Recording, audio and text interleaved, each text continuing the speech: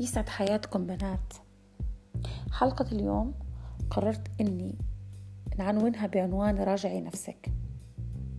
يعني هو عنوان مهم تقريبا لنا كنا مراجعة النفس، وأعتقد كلكم في خلال مراحل علاجكم وصلتوا للنقطة أنكم تراجعوا نفسكم. ما أعتقدش أن يعني كان عندنا من الوقت لحساب نفسنا وذاتنا. أعتقد أن كنا حاسبنا نفسنا، باختلاف أن كيف حاسب كل واحدة فينا كيف حاسبت نفسها، ولكن كنا حسبنا نفسنا. حلقة اليوم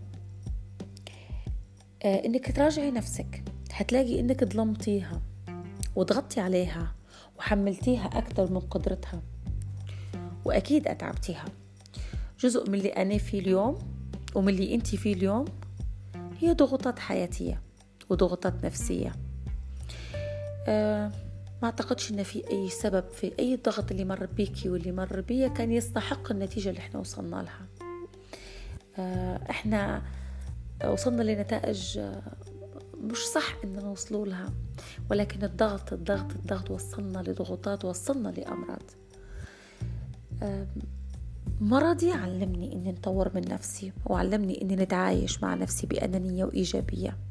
أنانيتي هي أنانية إيجابية. علمني نتصاحب مع نفسي، علمني نتقرب لنفسي، علمني نسمع صوت نفسي، علمني نحبها ونرحمها، علمني ما نضغطش عليها، علمني كيف نراجع نفسي، علمني الرحمة بيها.